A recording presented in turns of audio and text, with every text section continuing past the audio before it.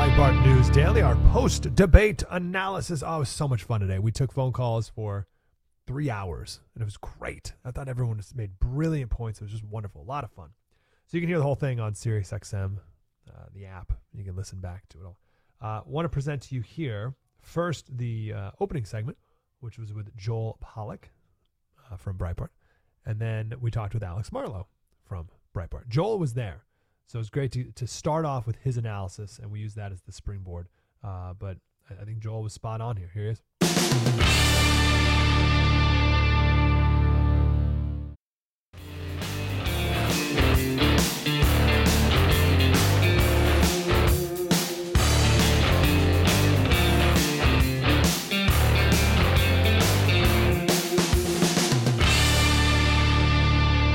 Joel, how are you doing, sir?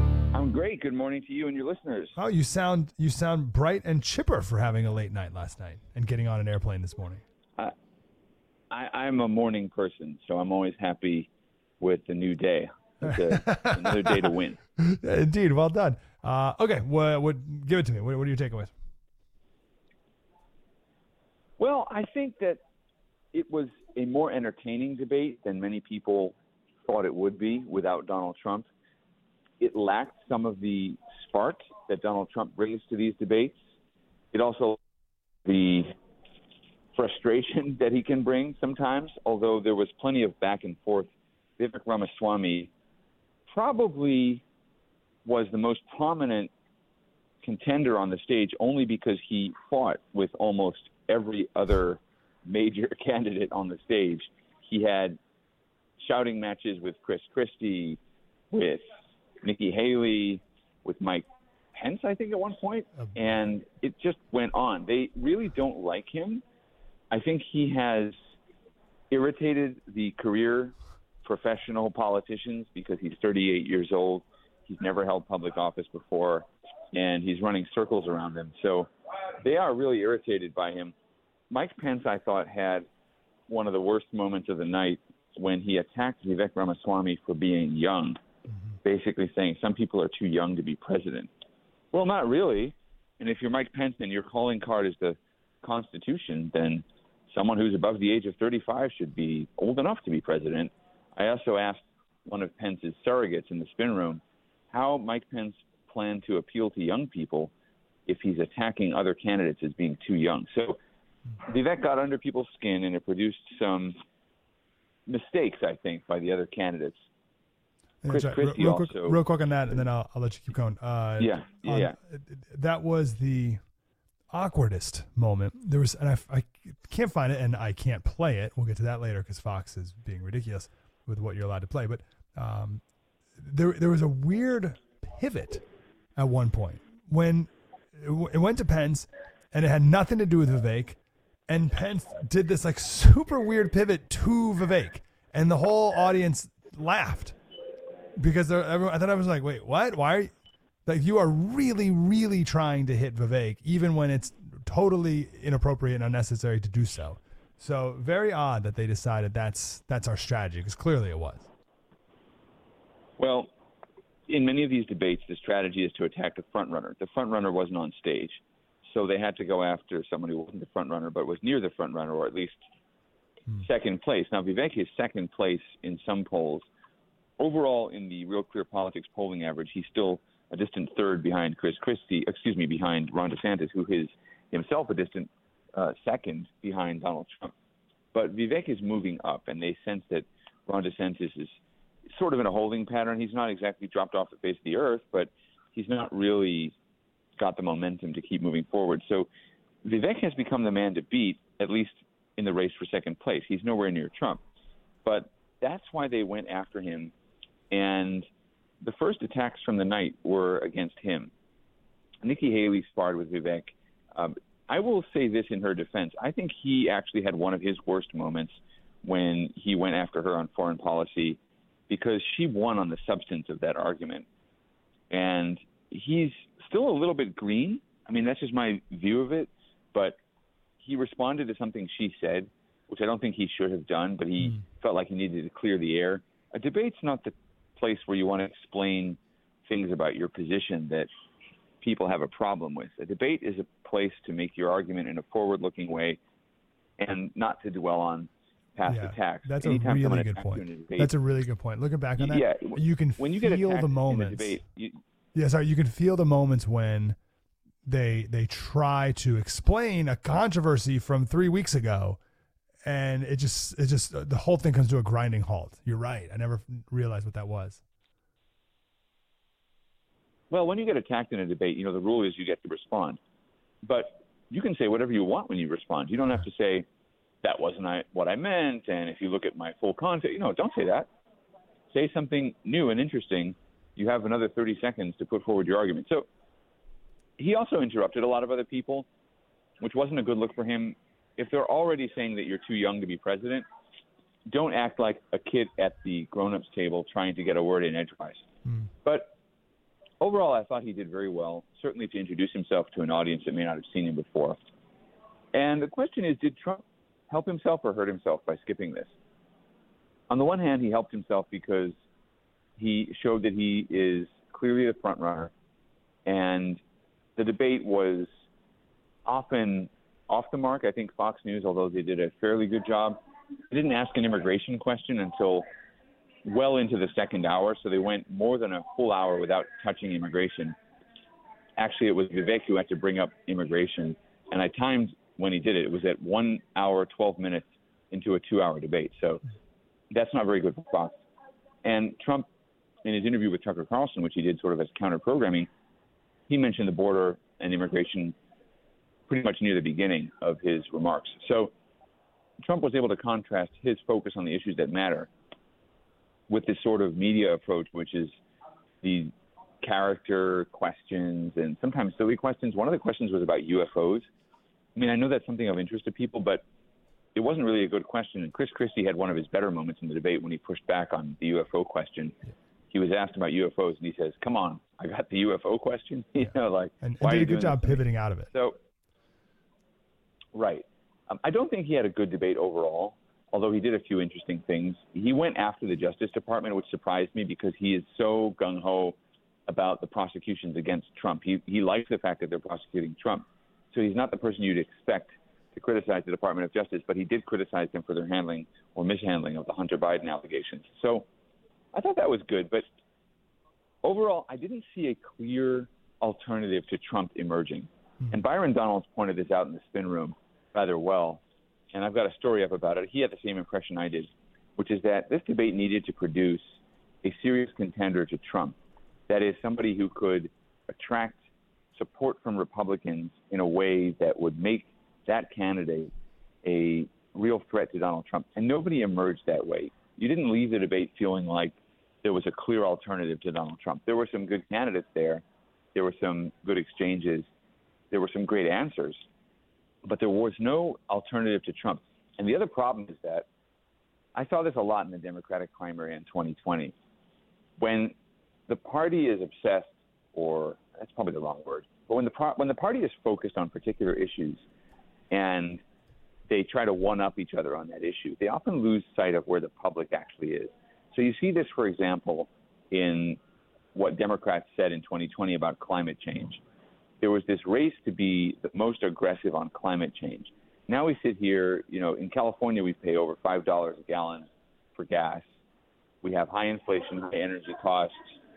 Biden declaring a war basically on the American energy industry while going cap in hand to Saudi Arabia. You see where this radicalism on climate change has taken us. So sometimes the parties, both parties, can lead themselves to these positions that aren't really tenable.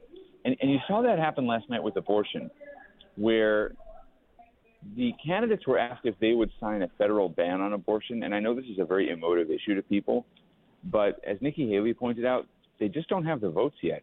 You would need a filibuster-proof majority in the Senate. You'd need 60 Republican votes, and that's assuming all the Republicans are pro-life. So it's just not feasible to campaign on signing a federal abortion ban until Republicans have a pro-life, filibuster-proof majority in the Senate, that is at least 60 out of the 100 seats.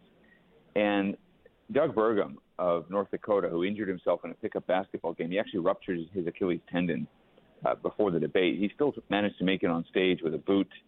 And he gave a very, very good answer on abortion where he said, you can't campaign and fight for 50 years for states to have the right to set abortion law and then turn around after the Supreme Court lets you do that and say now you want to have a federal ban.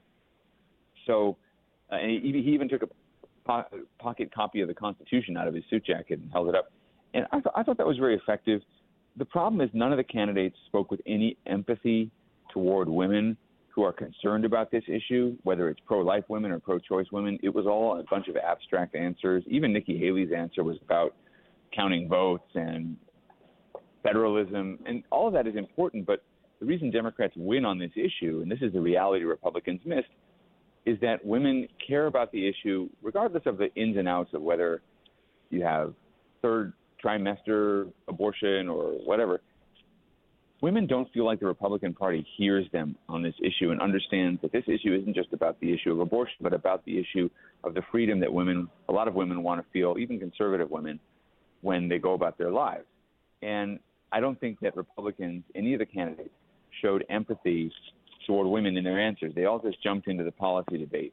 So that's an example of a case where the parties are so wound up in a particular issue that they can't seem to see the forest for the trees. And so the debate exposed some of that weakness.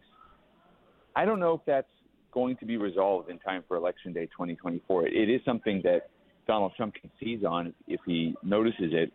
So he benefits in a sense from sitting back and letting them make some mistakes like that. But here's where I think Donald Trump might have run into trouble.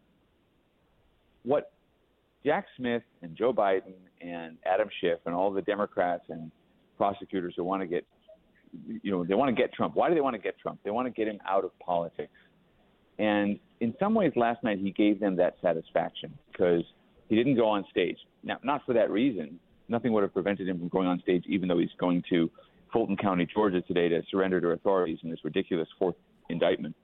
But because he allowed people to see what a post-Trump Republican Party would look like. Now, people might not have liked it, or maybe they did, but the point is you don't want people to get used to that idea. If you're a candidate in the race and you are still central to the Republican Party, you don't want people to get used to the idea that you're going to go away and that they're going to be able to sort of get past you. So I think Trump may have made a mistake there in that this post-Trump Republican Party, which is what his enemies want more than anything, appeared on stage, and it wasn't terrible. It was engaging. It was more interesting than we expected it to be. And, Trump's got to fade from the political scene eventually, and I think even the most diehard Trump supporters understand that.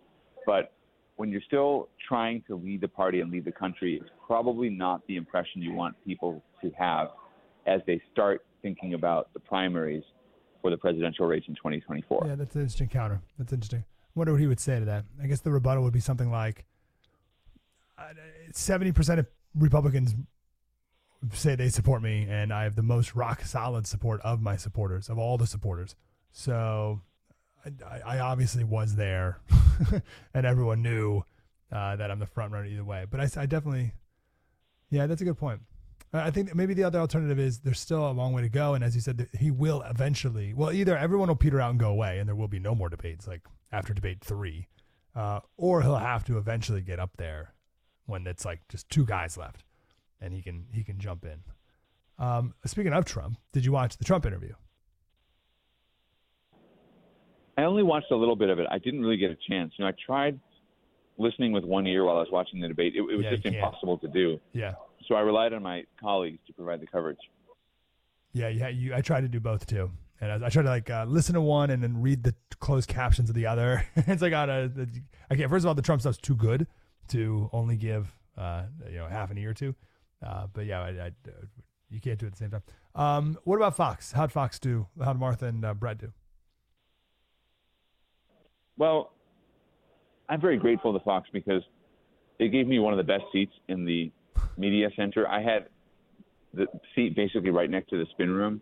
They didn't do that on purpose, but that's always good if you're a reporter because you need to go back and forth between the spin room and filing a story. But in all seriousness, I don't think they did great. They didn't do terribly. But why leave an immigration question to the second hour? And, Fox has been okay on covering the border. I mean, they have followed Breitbart's lead. I'll say that. We were the first to make border coverage a high priority. They followed up, and they've done some good work.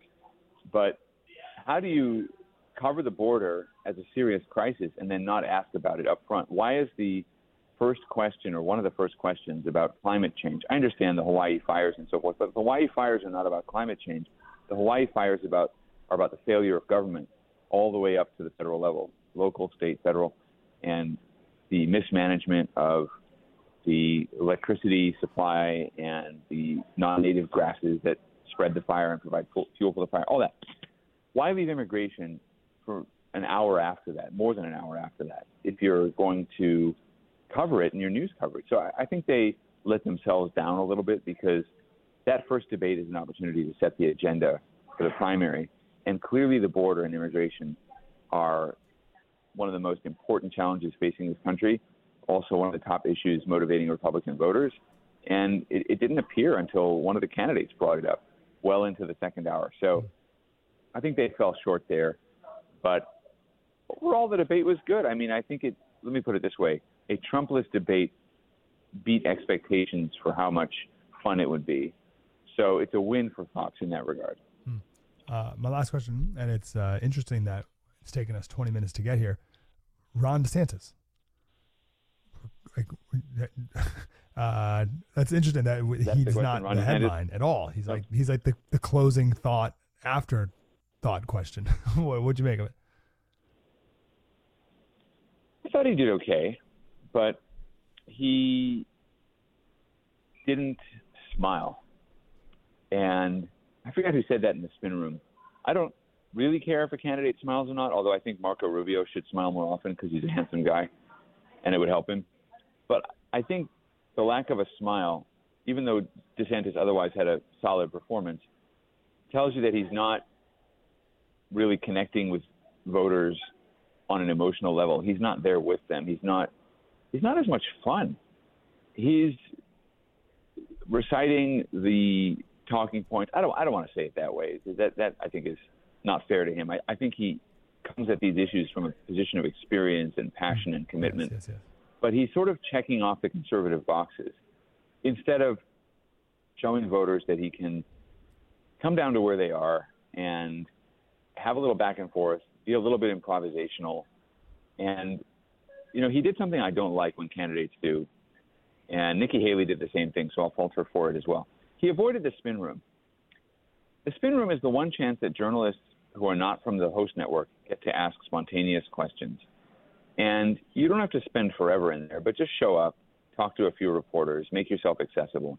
Nikki Haley didn't do it. Ron DeSantis didn't do it. He did his Fox News interview on the set, and then he hightailed it out of there as fast as he could go. Whereas other candidates lingered. Mike Pence answered a lot of questions. Vivek Ramaswamy answered a lot of questions.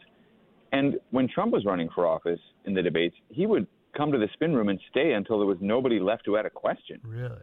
You show that you're willing to give of your time, not just to the media, because who cares about us, but you show that you're willing to give of your time to the American people who don't really have anyone else, for better or for worse, than those journalists in the room to ask questions on their behalf. And so that's really interesting. I think DeSantis missed an opportunity. If you're trying to recover your position in the polls and you want to get noticed as much as possible, get down there in this spin room and wrestle with the journalists a little bit.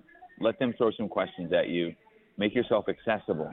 And he didn't do that. So I think he missed an opportunity. Even though he had a solid performance on the substance, I think he missed an opportunity to interact with the audience, with the voters, with the media in a way that would show he empathizes with the American people as people, not just on paper, but as human beings.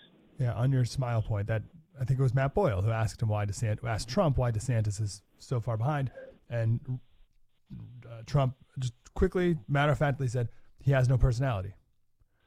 That's it. That's his diagnosis. He's got no personality. I think he might have a good personality. He's trying a little too hard, and just needs to relax a little more. That's also Vivek Ramaswamy, in the middle of all those fights he had, was still smiling and laughing and having fun. Yeah, sorry, having fun. That's a good point about the spin room. I didn't realize that Trump would stay around the whole time. I can see the idea behind both plays. Maybe if you stick around, that seems low rent and desperate. And if you don't go, then I'm fine. I don't need this, and I'm going out on top, and I'm better than everyone who needs it. I could see both plays. I would almost think Trump would be the guy who would just kind of go in, say hi, and leave. But you say Trump was the guy who stuck around all the way to the end. Yeah, I'll leave you with this thought. I was told by political consultants when I got into politics many years ago that you want to arrive late for events and make yourself inaccessible so that you create an air of mystique around your candidacy. Exactly. Yep. That's what they do. Trump did the opposite and does the opposite. He arrives on time for events, and he speaks for as long as anybody wants to hear him. And that conveys a message to voters that they are worth his time. And so actually, although, it could seem, as you say, low rent to sort of hang around all the time, for a candidate like Trump, who comes from wealth and celebrity, to spend that much time with ordinary people, it begins to feel like an act of generosity, and it endears people to him, and vice versa. So I think if you're Ron DeSantis, you got to start getting out there and talking to people more, and taking more questions, and not just doing the set piece on the Fox News channel and walking off and going to wherever you go. Yeah, that's not going to work against Donald Trump. Joel, thank you for being here. Get on the airplane. And thank you for all your coverage last week. Every time I went on Breitbart.com, you had like 10 stories that you were just about all the diamonds and everything. Thank you. I know you worked extra hard last week, so thanks for that. All right. Take care. Appreciate it, man. It's Joel Pollak right there, Senior Editor-at-Large at Breitbart.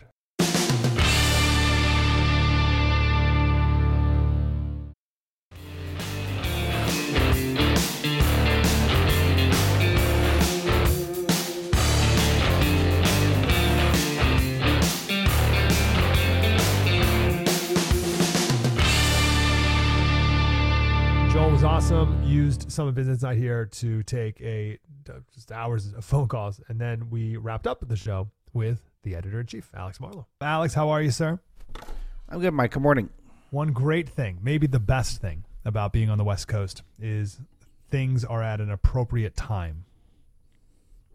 Yeah, it's not fun to do the East Coast debate night because it just goes, you end up winding down to like 1 a.m. And then if you get a morning show, particular, which I did for many, many years, as you might be aware. Yeah, those are long days. Like starts at 9. Yeah, I don't. Starts at 9. Who can think at 9? What's interesting is so much of the world is programmed for the East Coast, and so East Coast people get very spoiled. And if offense is taken good, everyone can be offended by that. Stick it to them. The East Coast gets, everything you look at East Coast primetime as sort of the centerpiece for everything. But for whatever reason, these debates now, they start so late. Like, I just have no idea why that's necessary. I just don't. In the modern times, you can't start it at 8. It seems fine. I mean, it's like, it's not. It would have been any harder for me to get to my TV at 5 than it was at 6. Yeah, so I don't know. But that is how it goes. So a big question that we've been asking all day started with Joel, who was there, Joel Pollak, and he brought us a great point. He said we got a little taste of a Trumpless future of the Republican Party. This is the Republican Party. This is the future. If there is no more Trump, if Trump either gave up or a little look into 2028, whatever. And the question is, were you watching this thinking, you know what? I think he could do the job. I actually like Trump who? Or were you like, oh, man, I miss Trump? What was your take? It's interesting because I hadn't thought of it in that context, even though it seems like a fairly obvious one now that you phrase it that way. But I had more thought of it as this is sort of like a scrimmage, and the stakes are low. Stakes are almost nothing, to be honest. It's just getting to know the people who are there. And I was looking at it. I had my news guy hat on, my guy who is forced, become hell or high water to having to populate a news website every day and just thrilled that we had some interesting stuff. We have interesting content. I have opinions on just about everyone in the field, with maybe one or two exceptions. I thought there were some exciting moments. I think that some of the bad guys made some good moves. I think some of the bad guys made some terrible moves. I thought some of the good guys made disappointing moves. I mean, all that stuff is fun, and that's how I looked at it, because obviously everyone's 40 points down. So this is very, very low implications for this time around. But the other thing that's noteworthy to that point is thinking about people like a Chris Christie, whose timing is just so terrible, that he really could have been the guy in 2008. And he didn't run, and he really passed it up, that chance. And then now he's running now, where he's absolutely not the guy, and there's no chance he'll be the guy. And he doesn't even feel like he thinks he's the guy. He thinks he's there just to be a spoiler for other people. And that just seems so strange to me. That seems very strange to me. Another one is someone who I've liked traditionally, who I'm not understanding where he fits in this field, is Mike Pence. Mike Pence is a good man, and I think that he was a good congressman, a good governor, and a good vice president, great vice president. And I just don't know what he's trying to say here. He seems to only differentiate himself here in that he is so pro-Ukraine. It's just like, that's the lane we're picking after all these years in public life. Why not just hang out? Mike, we've been electing the two presidential frontrunners are combined 11 million years old. He can wait 4 more years. Like, why is he doing it now? Why? Like, what's the point? I don't get it. It made for some entertainment, but you have to wonder about these individuals, why they're choosing to go through this whole process, with a couple of exceptions. I mean, you know why DeSantis is in it. Was at one point a contender, and he's got the whole donor class behind him. You know why Vivek's doing it. No one knows who he is. He's obviously a talented guy, and then now more people will know who he is. But I'm kind of lost in some of the others, and I'm glad that they're here for our amusement, but that's not really what they're thinking, which is, I would love to ask them kind of like, what's your angle here? Tim Scott, I get the angle. He's not a household name. He's got some likable qualities. He's going to be a obvious pick for cabinet secretary positions. That stuff like makes sense to me. Could he probably on a vice presidential, maybe not short list, but at least medium list right now. I mean, that stuff makes sense. Some people I just don't get. I don't get what they're in this for. Yeah, let's chat about Pence, because I thought Pence came out hot, especially against Vivek. Yeah, came out hard and got a lot of time. I haven't seen like the time breakdown, but it just felt like Pence talked a lot. Yeah, he did talk a lot, and that makes some sense in the sense that he's a terrific debater. And I say this, not saying he had a terrific debate. I did not think he had a terrific debate. We can get more into that. I thought he had I thought he was actually the disappointment, because his debating skills should theoretically be the best, if not second best, to Christie. He's an incredible public speaker, and recall how bad he kicked Kamala Harris's butt in the VP debate. I mean, he can do that. He should be able to do it in his sleep. And he did end up kind of dominating attention, and what he did with that time, I don't think helped him overall. I think it probably hurt him overall. I think he came off as less likable, and I think he homed in, I always get this wrong, I think homed in, on issues that were not popular with the base. Again, adding to my confusion about what the heck is going on, some of these candidates. What was your take on him, Mike? I can't get past, I was loyal to Donald Trump the whole presidency until the end, when it conflicted with the Constitution. Now it's like, oh my gosh, he has this tone and this metronome that I just can't work past, and it just screams inauthenticity. Yeah, and it's the wrong delivery for the moment. I mean, because it's one of these ones where he has to know the polling, the base doesn't agree with him.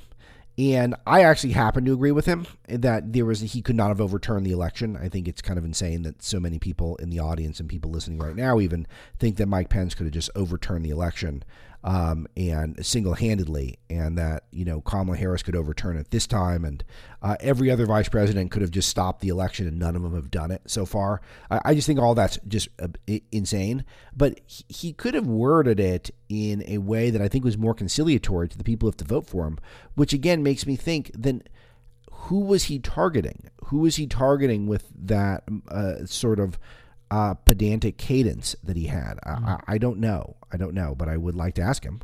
I made this point earlier with him and Vivek. They both have their public speaking voice, and I can't judge whether it's inauthentic or not because I've never heard them speak to their families or children or off mic.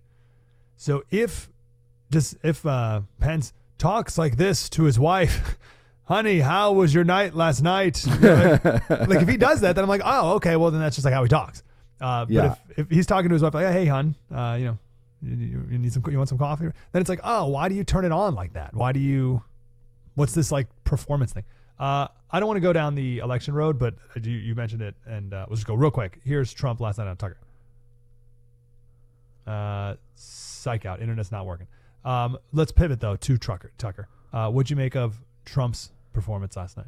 I didn't watch. I had to do the debate, and the I felt like that we would be pretty saturated with the Tucker Trump stuff, and our team at Breitbart would be very capable to deal with that. So I focus on the debate. I just get such a kick out of what Musk's view counter. It's just every time I look down at the views, and it's 110 billion, it's 300 trillion, it's a quadrillion views, and I just find that Musk is generally irritating to me, but he's claiming already 170 billion people or 170 million people have already watched this thing. Yeah, which do you want to explain what a view is? Yeah, exactly. Of course, that's false. But this is where, and I try to give. I don't know if I've complained about Musk with you enough, Mike, but I'm generally not a fan. I don't think he's going to get us to Mars. I wish he would, but he's. I don't think he's going to do that. I think he's kind of does his goofball stuff, and he could do better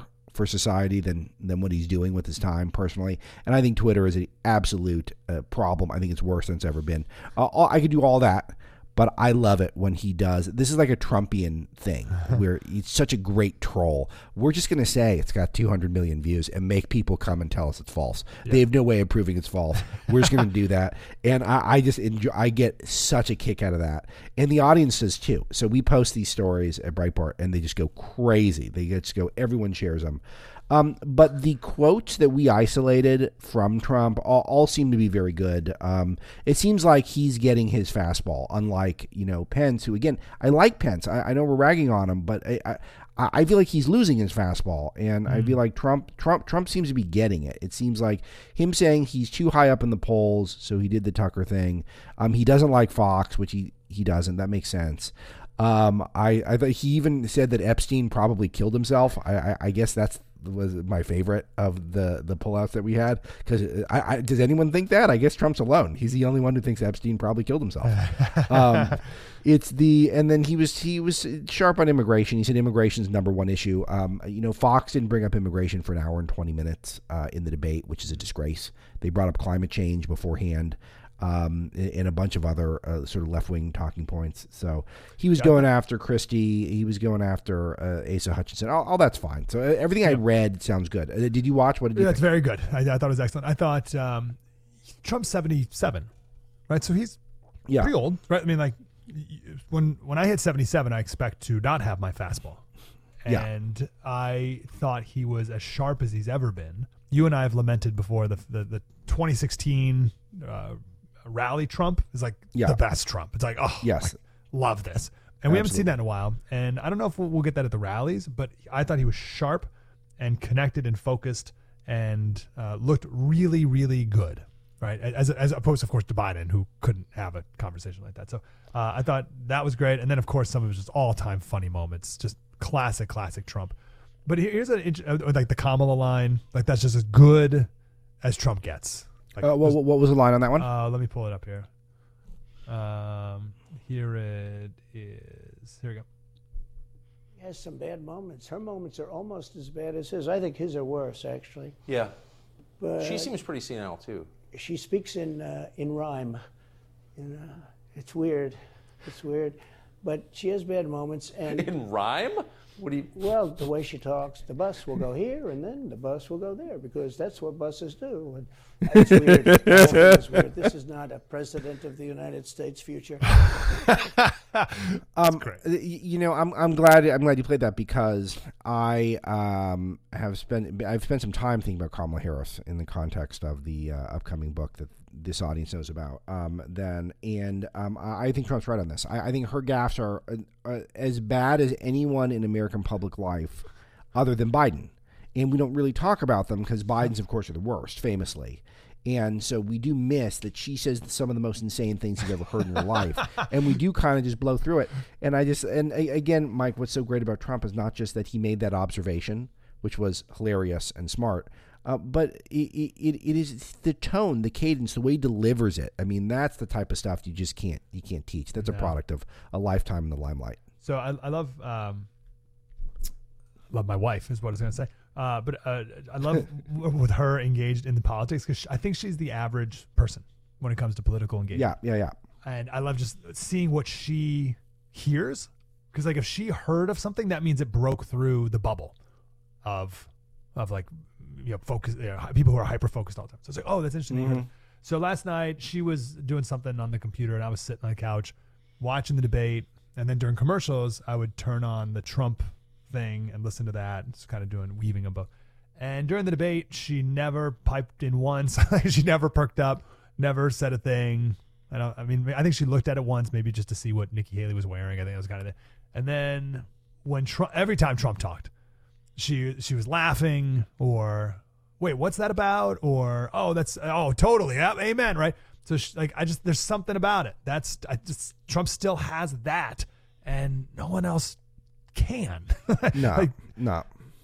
And this kind of comes back to your original point about the Trumpless future and what that could look like. And I'm very nervous about what the Trumpless future could look like because Trump's insane ability to take a punch is something that it's going to have to be. No one is going to get to Trump's level, but you have to have that. You have to be that glutton for punishment from the establishment press in order to make it into the top of the next. Into the top tier of politics on the Republican side for the foreseeable future, the next couple decades is just the way it's going to be. And that is really going to limit who's going to go into public office, who's even going to serve in administrations, much less run for the highest office in the land. And that's the part that's darker to me is you have to have a huge ego to run for president, but you're going to get people with just off the charts, disconnected from reality type people. And that means, Mike, that I'm sort of going to be unfamiliar with who is going to make it. And I think around now, when normal people start tuning into these debates, we're a year out, even more than a year out from the election, I think some of them are going to tune out and they're going to think, who are these people? Are these actual human beings? Like, where do these people come from? Why do they talk like that? Why are they acting like that? Why are they dressed like that? And I don't know if that's going to favor us because we like the individual who runs. The Democrats, of course, if they get lucky, they get a Barack Obama, they're happy about it. But their enthusiasm is really for the party and the movement and this whole institutional left complex that we talk about so often. And they pretty much show up, case in point, Joe Biden getting a record level of votes. And I do think that it is something we got to deal with. And I'm not super optimistic at the moment. Okay, hold on. I want to make sure I heard that right because if I heard this right, this is very, very interesting. So you're saying, so we had someone calling earlier who quoted Rocky Balboa. It ain't how hard you hit, it's how hard you can get hit. Yeah. And keep moving forward. So you're saying that because the hits are getting so hard, that you need someone, the only person who could run for president and ever win, must therefore be such a flaming narcissist or must have whatever characteristic that is to such an extreme that they're disconnected from humanity.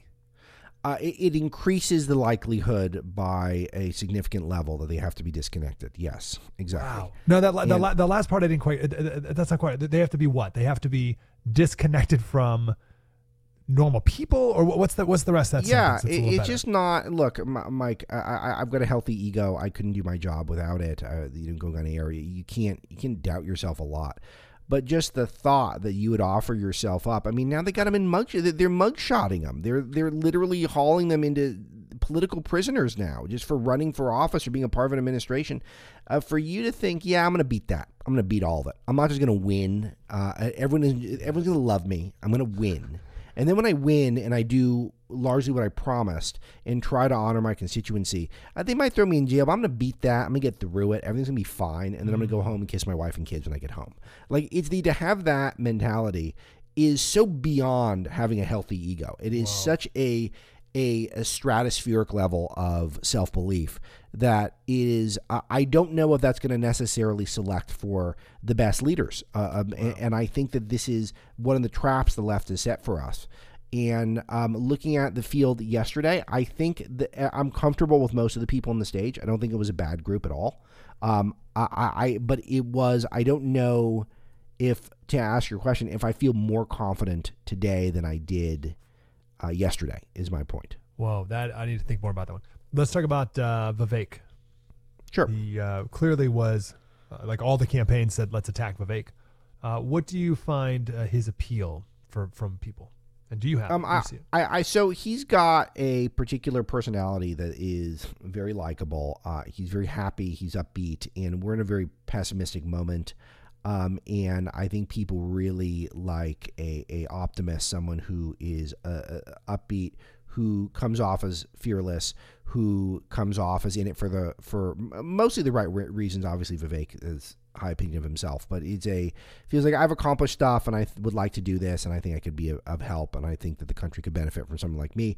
It feels like the right things to do, and his slate of issues is generally pretty great. I'm not sure he handled the George Bush did 9/11 saga the best that he could have. I think he probably could have made some different moves on that one, but overall his slate of issues is pretty terrific, and his presence is very terrific, as this audience knows. I mean, we've had Vivek on a million times, and we're friendly with him. I thought, though, his persona is not going to be for everyone. I think some people will. I think some people will not. It won't resonate with them. But I think overall, I think he comported himself well yesterday and probably helped himself out a lot. This is a question I want to explore more tomorrow. So let me throw it to you first. Sure. You can start it off. So there was a what time is it moment yesterday, where I don't know if Vivek and Pence were going directly back and forth or they were separate things. Whatever. Pence is trying to, or does it's morning in America. Yeah. Thing. He had this line: "We just need government as good as our people." And Vivek came back and said, "No, it's not morning in America. We live in a very dark moment." Yeah. Right now. And we need to really confront the reality of who we are. And he didn't say this is me. Maybe we're not good people. Like maybe the American people are not good right now, and we're in a really, really bad shape.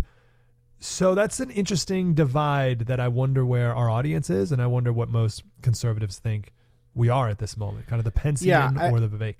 Sure. Well, if you think about the popularity of this song, the Richmond, north of Richmond song, it's incredibly negative about America. And some would say even too negative. I mean, I love the song. Everyone does. It's the guy's got incredible, Oliver Anthony's got an amazing voice. But it's incredibly negative. And that's resonating with people. It's not an upbeat song. There's nothing positive in it. It's a dirge. There's no question. Yeah, it is. And I think so I think that answers your question right there, is that this people are really people are very negative on the direction of the country. I think most people think the country is going the wrong direction. Some people think we're sprinting headlong into the wrong direction. And to see someone who gets that, but also is a family guy and made a lot of money and seems very happy to continue to fight for it, I do think is infectious. And I think that's why Vivek is doing so well in the campaign, is because I think he's able to channel both. I've had the opportunity to do some events with Vivek in the past and spoke to him on the show a lot. He and I come from almost the exact same place in this regard, and so it definitely works for me because I'm very negative, and especially if you focus on what the corporations are doing, which is what his work was for the last few years prior to running, about how we didn't just lose Hollywood and the media, we've lost corporate America too. And so we're losing more of the culture, more parts of the culture, and it is going to be such an uphill climb to come back. And he's able to feel that way and then still come out with a smile and fight hard. I think that's a great approach. It really is. But I think that we have to be very careful, Mike, in that we can't get too sour on this country. We can't go too far. He's not doing it. But I am afraid that if we lose the sense of American exceptionalism the same way the left already lost it decades ago, then we really are going to be on a road to ruin here. And it's going to be hard to once we raise a generation or two who don't think this country's that great, how are we going to raise subsequent generations to all of a sudden think we're great again? Yeah, I'm not saying it's impossible. It just sounds really hard. Oh, totally. What is the Breitbart.com approach to handling an event like last night and future debates and just this whole political season? What should someone expect when they go to Breitbart.com, and how do you handle that? So I think that this is where we're at our best. I think the best thing Breitbart does is we do a lot of amazing things, but in terms of when the whole world's focused on one thing, I think that's when our newsroom really comes together and covers everything. There's no one who puts up more stories. There's no one who puts up more popular stories. There's no one who dominates big nights like this, like Breitbart. And you can see it in social media. We had consistently had the most popular posts in the world. And we just have the ability to run what we call the hurry up offense, where we can just get story after story after story up and lay it out, I think, in an effective way at Breitbart.com. So they are the best nights to hang out at Breitbart, and they're my favorite nights as editor-in-chief. There he is, Alex Marlow. Thank you, brother. Yeah, my pleasure, Mike. Have a good show. Great day. Breitbart.com, of course.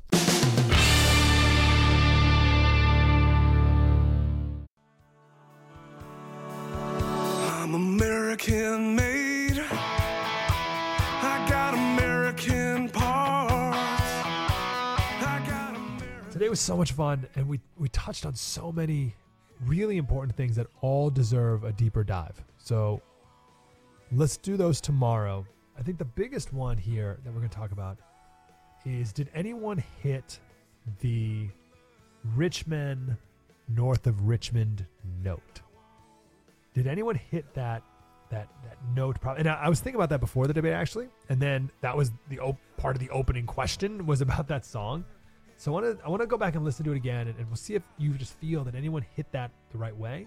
And I want to know where you are. Very, very important. We'll do it tomorrow on Breitbart News Daily. Spread the word.